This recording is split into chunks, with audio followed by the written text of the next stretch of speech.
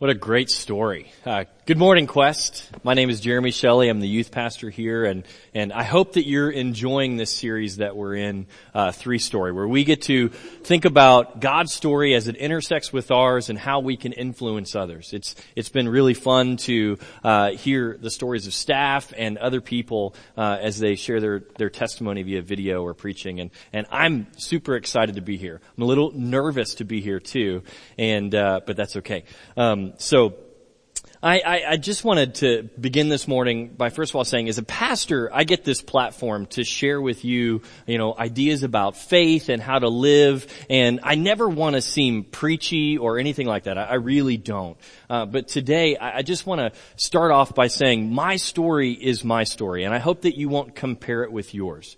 But what I do really hope for is that you can take something, that something will transfer and it will speak to your life, and hopefully the Lord can just take you and inspire you in your own story. It's interesting because in the midst of God's grand narrative, the story that He's telling and writing for everybody, it's a big, wonderful, amazing, majestic, redemptive, tender, crazy, wild, and adventurous story. And He's got something for every single one of us, a little piece that's our own, so that we can live out God's story for us.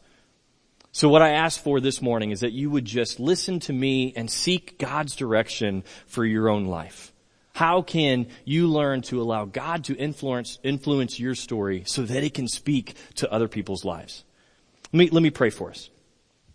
Well, Heavenly Father, you are the author of our lives. You are the perfecter of our faith. And Lord, as you create us, as you move in us, as you write our stories, we pray that you would just speak to us what your narrative for our lives truly is, God.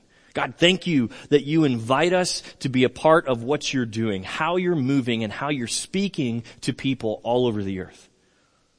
Lord, open our hearts today. Let us hear your words, Lord, your desires for us. Amen. My story begins before I was born. That may make sense to you. I don't know. As I've been thinking over the years of how would I tell my story, where do I really want to start, I've decided this is where I have to begin it. It starts with my parents when they were going to get married. Both of them were married previously. They had been divorced, and once they met and decided to get married, they went all over town trying to find a church and a pastor that would marry them. And every single church that they went to, the pastor said, "No, we won't do it." Until they went to First United Methodist Church, Carrollton, Texas, and they met a man named Reverend Gene Tyson.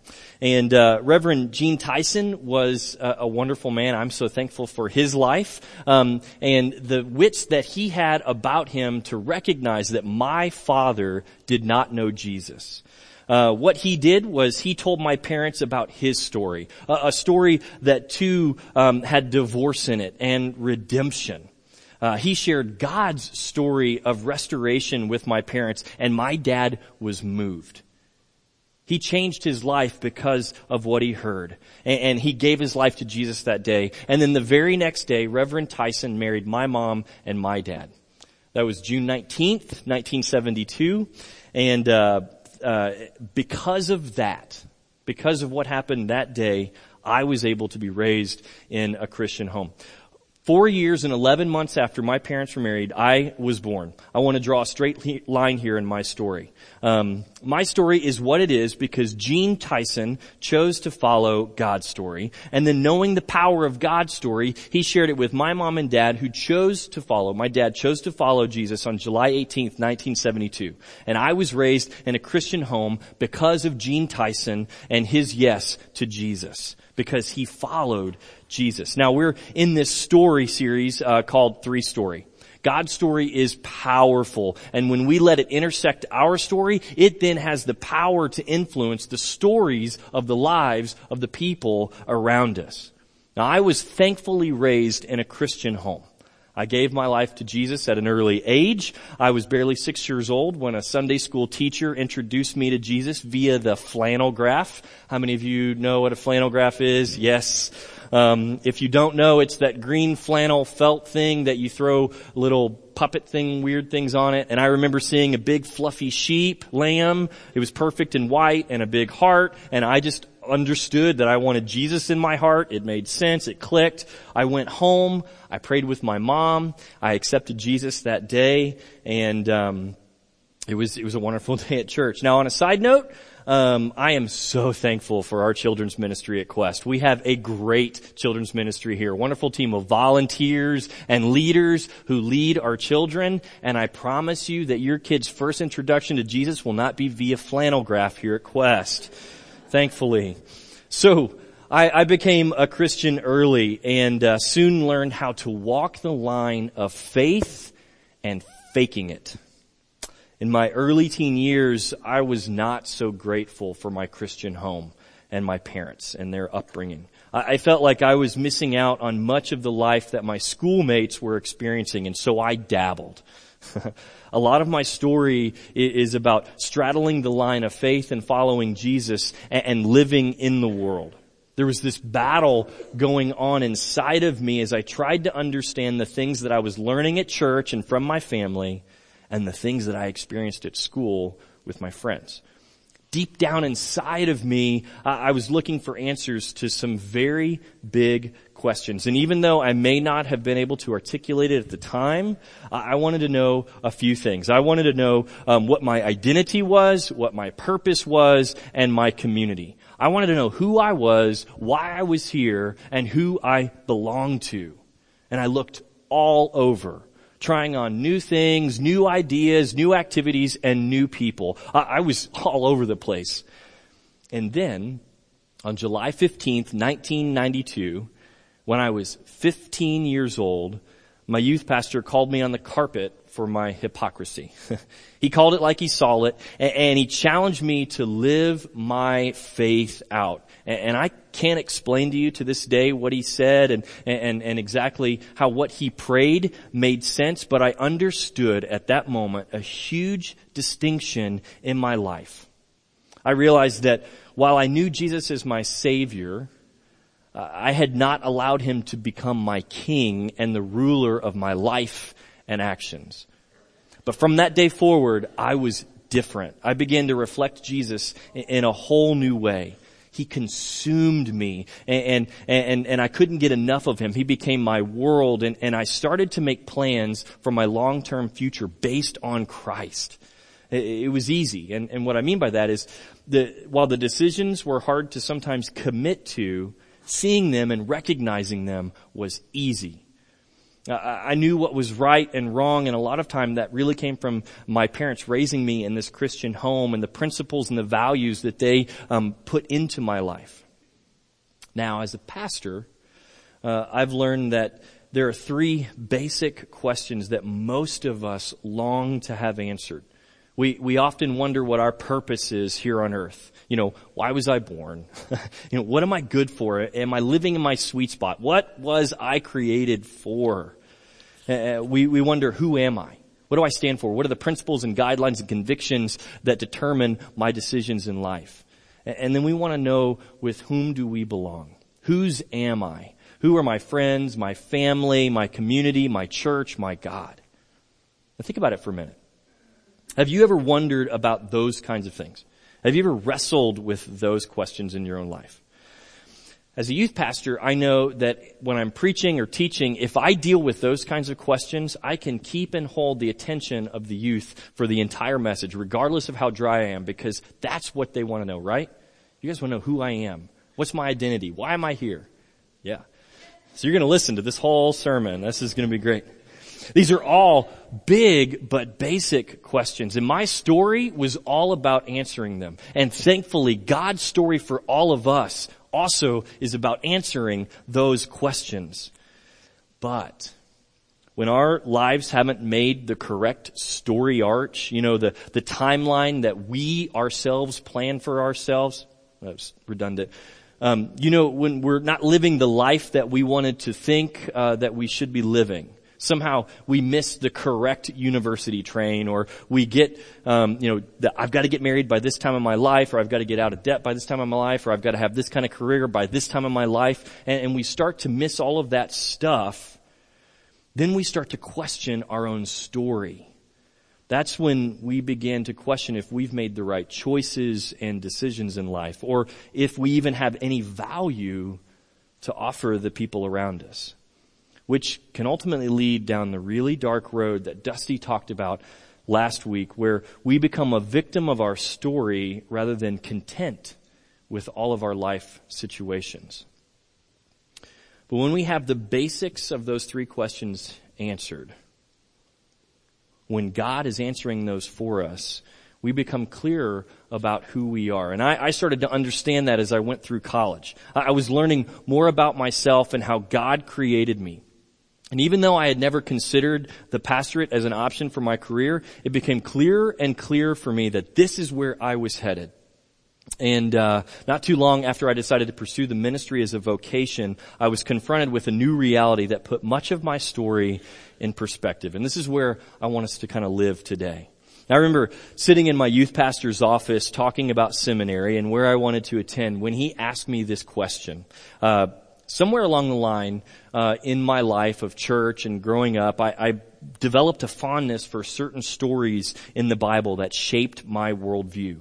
So when my youth pastor asked me what my philosophy of ministry was, I knew the answer without even having to think too hard. I blurted out, to make fishers of men. And to this day, I'm not sure why that was ready to come out, but I know that at some point in my journey, the story of Jesus calling the first 4 disciples made a real impact on me. And ever since that conversation, I knew that my life verse was Matthew 4:19. So I want us to consider this story this morning. Let's do some background first. Jesus, we're going to look at the book of Matthew here. Beginning of Matthew, he's just begun his ministry. Jesus is baptized by John the Baptist in the Jordan River at the rabbinic age of 30. You may ask why I qualify that, the rabbinic age. It's because Jesus was referred to as teacher and rabbi. Most of you know that. But this is actually part of his story. Many people wonder why there's no record of what Jesus was doing from the time he was, say, 12 until 30. And I think it's because, quite frankly, almost every Jewish boy was on the same course in their life's journey. And people like Jesus, and by that I mean Jewish boys, not messiahs. There's only one. They would have been on a path of education that went one of 2 directions. If a boy showed great promise and intellect, he would continue with his education to become a rabbi. And if he didn't, then he would follow in the family business. Now, Jesus was in this educational system that ended at the age of 30, when a rabbi would begin their ministry. And so Jesus is baptized, he's there in the Jordan, then he's led into the desert to be tempted by Satan, and then he begins preaching and establishing his followers, his disciples, his school of future rabbis. And so we come to Matthew chapter 4, verses 18 through 22. You can read along with me, the verses are on the screen. Verse 18. While walking by the Sea of Galilee, he saw 2 brothers, Simon, who is called Peter, and Andrew, his brother, casting a net into the sea, for they were fishermen. And he said to them, "Follow me, and I will make you fishers of men." Immediately they left their nets and followed them. And going on from there, he saw 2 other brothers, James, the son of Zebedee, and John, his brother, in the boat with Zebedee, their father. They were mending their nets, and he called them. Immediately they left the boat and their father, and they followed him. This is a simple story. And in this story, I discovered the answer to those 3 questions that I wondered about the most. Who am I? I'm a follower. Of whom? Jesus. And what was I created for? To fish for people. It was as simple as that. I'm a disciple like the first 4 and the subsequent 8. Well, 7. I don't really want to identify with Judas too much. Now, my story, and this is really why I wanted to qualify some of this at the very beginning, it led me down a path of vocational ministry. And I don't believe for 1 minute that every follower of Jesus needs to quit their job, go to seminary, and become a pastor. That's not what I think everyone has in store for them. I don't believe that. But a few years back, I heard a great exhortation to all Christians. I was listening to a message by Rob Bell, and regardless of what you think about him, he said something that I thought was remarkable in reference to calling. I was sitting in a room full of pastors and seminary students, and he said this. I'm going to paraphrase him. To those of us who lead other Christians and have responsibility, we have a responsibility to be clear about calling. No, not all of us will be called to the pulpit. Not all of us will be called to pastor. But one thing is certain. Every Christian is called. And for those of us who want to question that call, I have some words for you. The phone is ringing, and it has been ringing since you decided to follow Jesus. Isn't it time you picked it up? Now, I laughed when I heard those words because I had been dodging that phone call for almost a decade. But let's look at the first disciples. When Jesus called them, what was their response? They followed him immediately. They dropped their nets and everything they were doing, and they followed him. Now, many people have suggested that, of course, these disciples followed him. They were trading up in life to get an opportunity to get away from the constant fish smell, the living on the boats, the manual labor, the dangerous conditions. Of course, they were going to say yes to Jesus. And let me be clear, they were eager to follow Jesus. But it wasn't because they were eager to leave their profession. It was because a rabbi was picking them. These were middle-class men of some means, giving up comfortable jobs and everything they knew, including their families. They were giving all that up to travel around the world, to learn, to preach, and really to lean on the goodness of other people to provide for them. In terms of economic position in their community, they were trading down, okay? But in terms of influence and purpose, these men just said yes to the greatest proposition of all time. And here's the kicker. A logical response to Jesus' question to follow him would typically be, where to, God? Where are we going? But they didn't ask that. They just went. These men model what faith looks like when we decide to become disciples of Jesus. You and me, we are called to follow Jesus. Jesus is stepping into our lives and inviting us into this grand narrative. He says to us, drop everything that you're doing and follow me. Follow me on this journey in which you get to participate in bringing hope to the people around you. You get to be the bearers of redemption, grace, and mercy. You get to show people who don't know anything about love, you get to show them an entirely new life. And the great thing, you get to do it in your own way, the way that God has created you. It's amazing. Each one of us has a very different story to tell. None of us are the same. When we say yes to Jesus, we say yes to a whole new life that is full of hope. That kind of purpose is what caused me to jump in head first. I remember being a 15-year-old thinking about all the kids at my school who had not heard about Jesus, and I wanted to be the one that was going to bring the good news to them. I couldn't wait for it. And even though I didn't know where I was going after I said my yes, I did know where I wanted to end up. I wanted to be with Jesus on that final day of judgment, listening to him tell me, well done, my good and faithful servant. I am pleased with the story that you chose. And that then became the new question that I began to ask myself. Where do I want to end up? I remember sitting in an interview with an admissions counselor at a seminary that's going to remain unnamed today. And the counselor was excited to meet with me, not because she was in the presence of Jeremy Shelley, but because I was a 22-year-old male interested in being a pastor, and that particular denomination that this school fed into was a dying denomination. So she's pouring it on for me, making all these kinds of promises if only I would attend there. Full scholarship plus stipend for books and living expenses. It all sounded pretty good until I had the opportunity to ask her a question. I said, how is a guy like me, and I was a self-proclaimed evangelical, how is a guy like me going to fit in a place like this? This is a liberal school. In all seriousness, she looked at me and answered, we have support groups for people like you. And after the interview, I met with my youth pastor again, and he asked me this question: where, Jeremy? Where do you want to end up?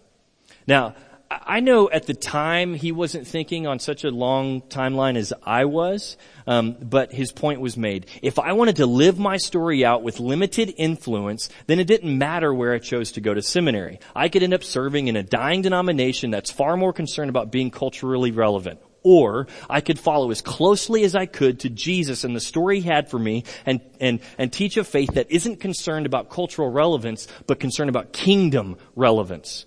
I had a choice to live a life like one of the disciples, one that is influential and pervasive in the same way that yeast penetrates bread.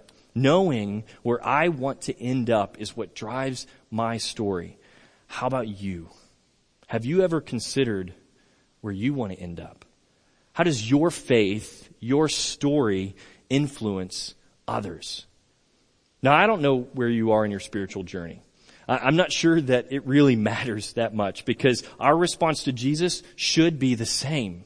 Regardless of what the world says, regardless of how it may seem that we're trading down by saying yes to Jesus, our response should be, I will follow. Whatever the cost, whatever I have to give up, I will follow. Why? Because the story of Jesus is all about comfort for the hurting, satisfaction, mercy, adoption, and the kingdom of heaven. Read Matthew 5. And I get that it sounds like a big ask to say that, but the model that we have in Scripture works this way. I will follow. And sometimes what Christ calls us to is not practical. Your story, the one that has been or could be influenced by Jesus, has the potential to change people around you in incredible ways.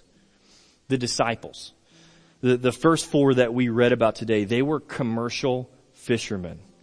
Until Jesus intercepted their story about all that they were going to influence, is whether the people ate cod or mackerel. Okay? But then He came to them and invited them onto this incredible journey that not only changed their lives, but turned faith and spirituality on its head. You and I sit here in this church because Peter, Andrew, James, and John dropped their nets. They dropped everything to follow as closely to Jesus as they could. Now, I think there's two big ideas that we should take from this. One, when Jesus calls, say yes. Whatever it is, whatever the cost, say yes. And two, if we follow closely to Him, there is no telling where we'll get to go. No telling where His story will take us, but we will know where we're going to end up. So I don't know where you are in your faith journey, but Jesus is calling. He wants to intercept your story and wants your story to influence others for Him. Every one of us that's following Jesus, no matter how close we are to Him, every one of us has a calling on our lives. The phone is ringing. Will you answer it? And begin to dream big about what God wants your story to look like. So I'm just going to own this today. What I'm saying is not practical. What I'm asking for you won't fit nicely into what this world thinks is prudent or wise. Okay? Following Jesus as closely as you can means that your story will take some dramatic turns. It could mean putting yourself into some difficult places. But honestly, the Bible never says a life in pursuit of Jesus is easy. So there it is. I'm not going to wrap up by telling you that when you leave here, following Jesus means that you're going to have the perfect American life. I'm not. Following Him means that you might have to make sacrifices. You know, my parents, they made a decision at the beginning of their marriage to trust God whatever came their way, which also meant relinquishing control over how their kids turned out. And I know that my dad struggled with this some. You know, he wanted me to be financially well off, to be secure. And I know this because when I told him that I wanted to become a pastor, he said that I was going to have to marry a rich woman. And true story. It really is. In fact, I know it's that he dealt with that because he actually tried to set me up with a law student while I was in school. I didn't marry her. But I also know that when my dad heard me preach my first sermon, he couldn't be prouder. God changed my dad's story because of Reverend Gene Tyson. And that influenced my family's story. So what are you willing to submit to God? What are you willing to drop to sacrifice, to give up in order to follow him? How will you let him take your story over? How will you influence others because of him? What are you going to give up? Your job, your financial security, the future of your kids, your house, your relationships, your cars, your reputation, your time, what? Dream about how God can use you and your story to make a difference in the lives of the people around you. It's what we're called to. We have a story to tell. Will your story be one that influences others for Christ? When Jesus was walking by the Sea of Galilee, he saw two brothers fishing. Simon, who he would later call Peter. That is the rock upon which Jesus would build his church, who would later be crucified for his faith. And Andrew, who preached the gospel in southern Greece, the Ukraine, and Russia, and was also crucified for his faith. Jesus said to them, "Follow me, and I will have you fish for people." And immediately they left their nets. Later, Jesus saw two other brothers, James, who preached the gospel in Jerusalem and Judea, and was later beheaded for his faith. And John, who preached in Jerusalem, Ephesus, Turkey, and Asia Minor, and was exiled to Patmos for his faith. Jesus said to them, "Follow me." And immediately they left their boat, their jobs, and their family to follow Jesus. Fishermen called to change the world by Jesus, and so are you. Will you follow him? Will you drop your nets? Let me pray for us. God, thank you so much for the story that you're writing. Thank you so much that you allow us to be a part of that story, that we can influence others so they can know your grace, your mercy, your love, your redemption. God, I pray today that you would stir inside of us, that you would move in us and compel us to say, I'm going to give it up. I'm going to let go of everything, Lord, to follow you. Lord, I pray that you would just move us today. Give us the boldness and the courage to drop our nets, to drop our lives, to drop all of our story, just so that we can allow ours to be your story, Jesus. Pray these things in your wonderful and holy name. Amen. We're going to keep worshiping, but I know sometimes that when we get in the presence of God and we feel him moving and stirring, sometimes we have to deal with stuff. And so I want to let you know, we do have a section over here for prayer. If you feel the Lord moving in you and you say, there's some stuff I need to let go of, I need to pray about, I want to encourage you to go over there. We'll have some people there to pray for you. As I was writing the sermon and thinking about it, there's one song that came to my mind that I thought, this is really what I want to be the theme of today. And so we're gonna close with this song. And I just pray that you would just worship God, release yourself to him right now in this moment, and just feel his presence around you and what he wants to write for your story.